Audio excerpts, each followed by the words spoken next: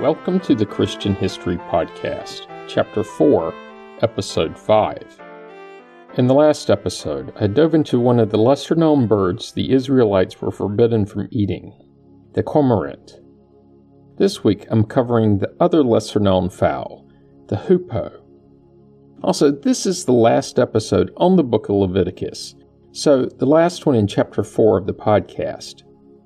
And with that very short introduction, let's get started.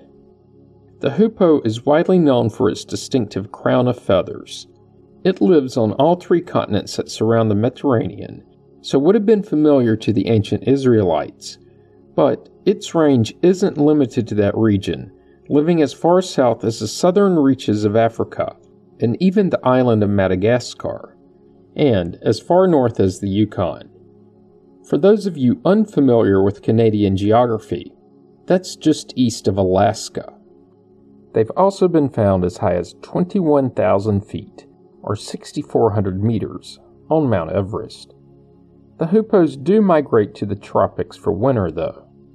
Their diet consists of small insects, like grasshoppers, on both the ground and when they swarm in the air, but not just grasshoppers. Also crickets, locusts, beetles, earwigs, those noisy cicadas, ants, all sorts of bugs. They even dig into the ground to find insect larvae. But not just insect larvae, they also eat the larvae of destructive moths.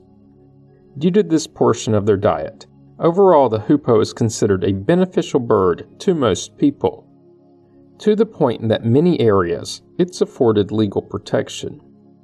They also consume small reptiles and frogs. They will even beat larger prey against the ground or a hard surface like a rock to kill it. Overall, their diet is mostly things that crawl with their belly on the ground, which may have been one of the reasons why their consumption was forbidden in Leviticus. Of course, the hoopoe's diet isn't limited to this. Being a true omnivore, they will also eat seeds and berries. Like the cormorant, they too nest in cliffs. But they will also make a home in a tree, a wall, a nest box, a haystack, and even underground in an abandoned burrow. And these homes are found anywhere from prairies to forests to olive groves to savannas. They are truly a flexible species. Also similar to the cormorant, they are frequently seen resting with their wings extended. But this isn't thought to be a behavior intent on drying waterlogged feathers. They will, though, frequently throw dust or sand on themselves in a sort of dust bath. They are seasonally monogamous, but will pick a different mate the next year. After laying their eggs, only the female will incubate them. And it's not just a couple of eggs, with the ladies laying anywhere from 4 to 12, depending on the climate. These eggs are incubated by their mom for about 2 weeks before hatching. After hatching, they're with both parents for another month or so before being kicked out of the nest and forced to support themselves. I'd never really given it any thought before this episode, but to go from egg-laying to empty nesters over the span of a couple months is rather mind-boggling. To them, they know no different. It's their normal. They are also very territorial, to the point that males, and even sometimes females, when competing for the same territory, will chase and fight, and even stab their rivals with their bills, sometimes aiming for the eyes in order to blind their opponent. That's rough. And that's not their only unconventional behavior. They ward off predators with a foul scent. Incubating and brooding females, along with nestlings, produce a foul-smelling liquid. The secretion is said to smell of rotting meat and may not only deter predators, but also parasites, and may even have the added benefit of being a sort of antibacterial ointment. Nestlings stop producing the secretion shortly before leaving the nest. You're on your own, kid. But this defense is augmented by the ability to shoot streams of, let's say poop, at intruders. You really can't make this up. This may be another reason why they weren't allowed to be consumed in both Leviticus and Deuteronomy. Despite this, the bird is the national bird of the modern state of Israel. Besides their mention, well, really their potential mention depending on the translation from the original Hebrew, hoopoes were well known to other ancients, a list that includes the ancient Egyptians. To them, the hoopoe was considered sacred, with the bird being depicted in art adorning the walls of tombs and temples. During the Old Kingdom, the hoopoe was used in their iconography as a symbol to designate a specific child as the heir to the throne, so the successor to his father. This sacredness wasn't limited to Egypt, as similar iconography has been found on the island of Crete and dating to about the same time. The hoopoe also makes an appearance in the Muslim Quran, where it is sometimes called a hudhud. And in this text, it's not merely mentioned, but quoted, which is worthy of a quote. In the Quran's book of Surah An-Naml, it reads, "And he took attendance of the birds and said, Why do I not see the hoopoe? Or is he among the absent? I will surely punish him with a severe punishment, or slaughter him unless he brings me clear authorization." But the hoopoe stayed not long and said, "I have encompassed in knowledge that which you have not encompassed, and I have come to you from Sheba with certain news. Indeed, I found there a woman ruling them, and she had been given of all things, and she has a great throne. And I found her and her people prostrating to the sun instead of Allah. And Satan has made their deeds pleasing to them and inverted them from his way. So they are not guided." End quote. And the queen in this case, as seen in the text, is the Queen of Sheba, which I've mentioned several times before, and no doubt will cover again.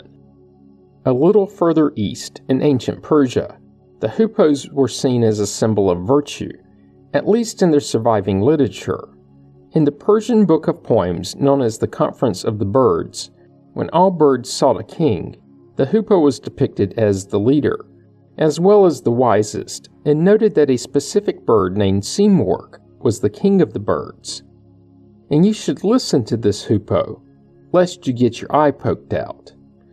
That last part was not in the literature, and is merely my editorialized addition.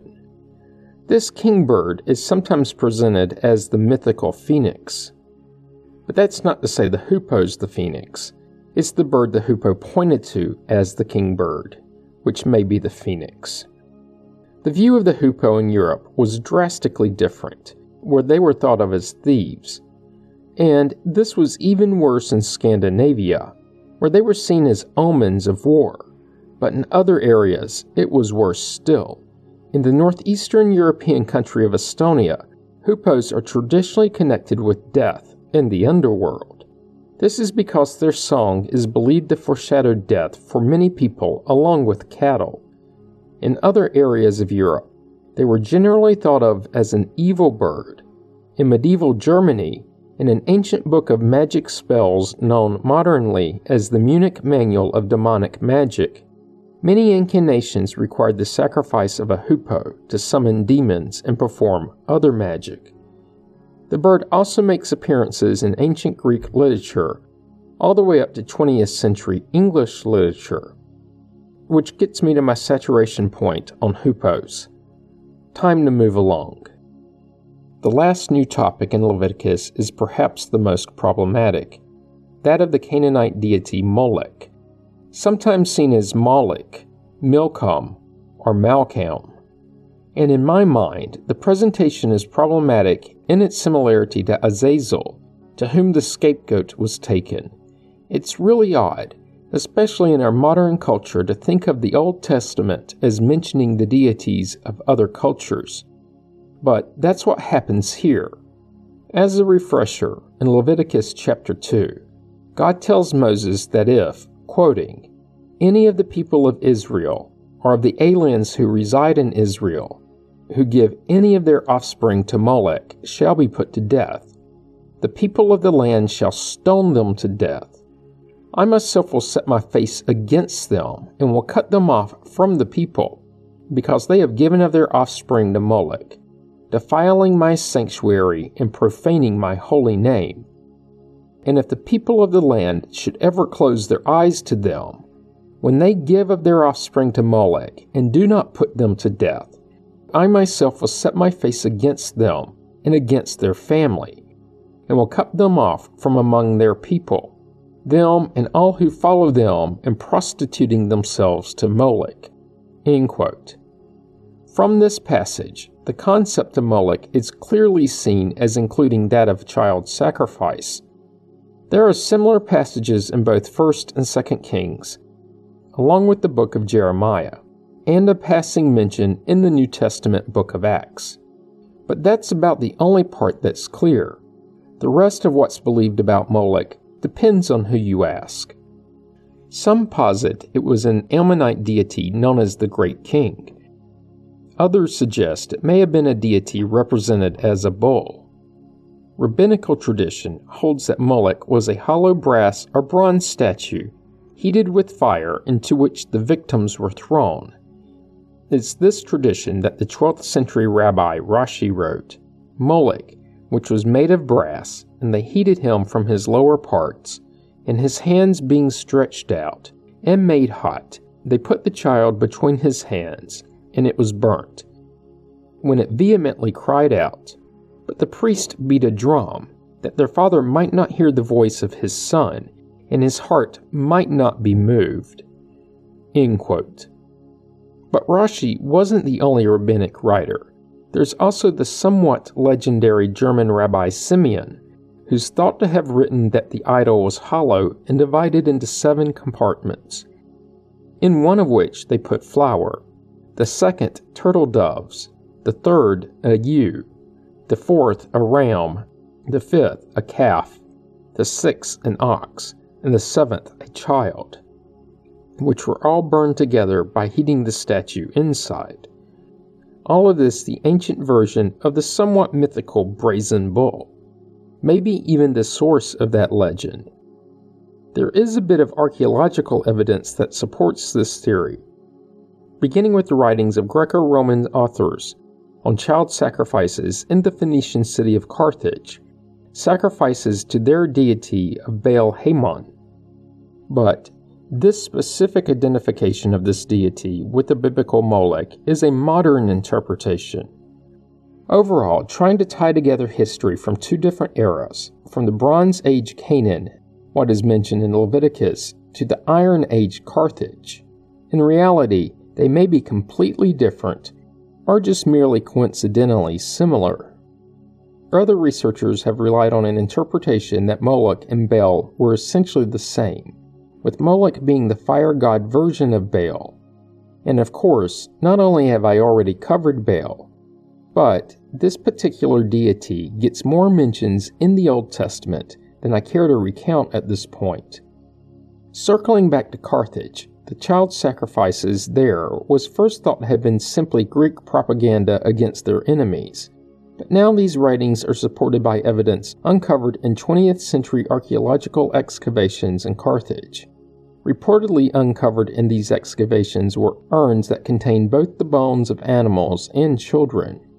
There was also a 4th century stela that depicted a child sacrifice.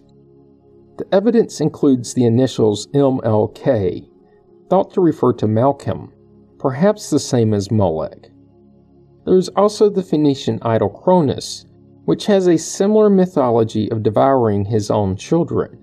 But this is a bit of a stretch of a connection, and the whole Carthaginian child sacrifice story is still based largely on contemporary Greco-Roman writings. I'll let you draw your own opinions. There are other similar regional myths. This included a 13th century BC temple in what is today Amman, Jordan, that appears to show both animal and human sacrifice. And this date would be about right for the reference in Leviticus. There's also the theory that Molech may have been of Ugaritic origin.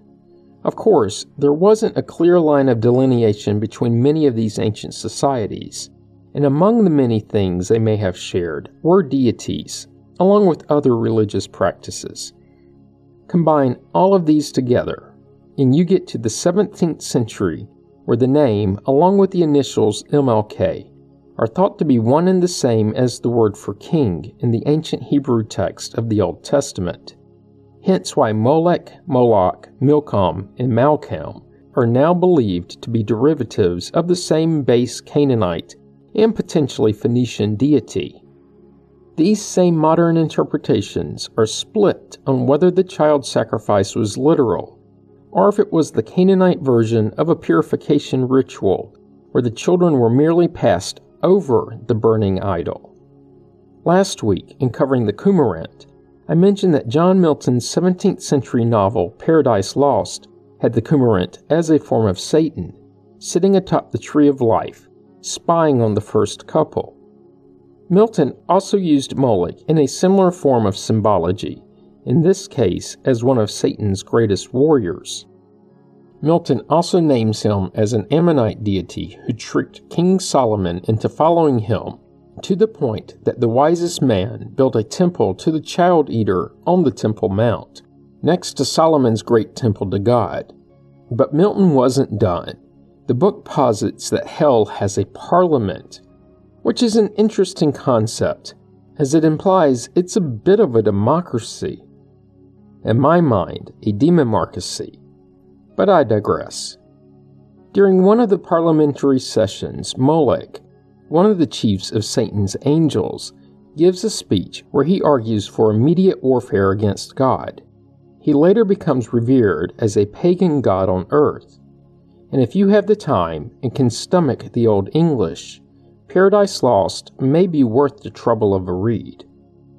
After World War II, the former British Prime Minister Winston Churchill, in his book chronicling the history of the conflict titled In the Gathering Storm, Churchill described Hitler's ascension to total German authority in 1933 as being from, quoting, the depths of defeat, the dark and savage furies latent in the most numerous, most serviceable, ruthless, contradictory, and ill-starred race in Europe. He had conjured up the fearful idol of an all-devouring Molech, of which he was the priest in incarnation. End quote. Honestly, most descriptions of Molech to this point have seemed a bit overkillish, except for the literal child sacrifice, but this one, using Molech as an analogy of Hitler, is underwhelming. The 20th century tyrant was far worse than a bronze statue can conjure. Finally, in our modern society, Molech has been viewed as a symbol of death and destruction, from the ravages of accidental automobile deaths to a metaphor for modern industrialization, which has been called the modern Molech, to innumerable mentions in modern literature.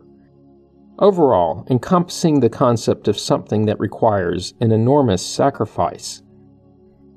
And that leaves two more topics for Leviticus: blasphemy and the Festival of Trumpets, both of which I'll get to next week. You don't want to miss it. Comments and questions can be sent to comments@christianhistorypodcast.com.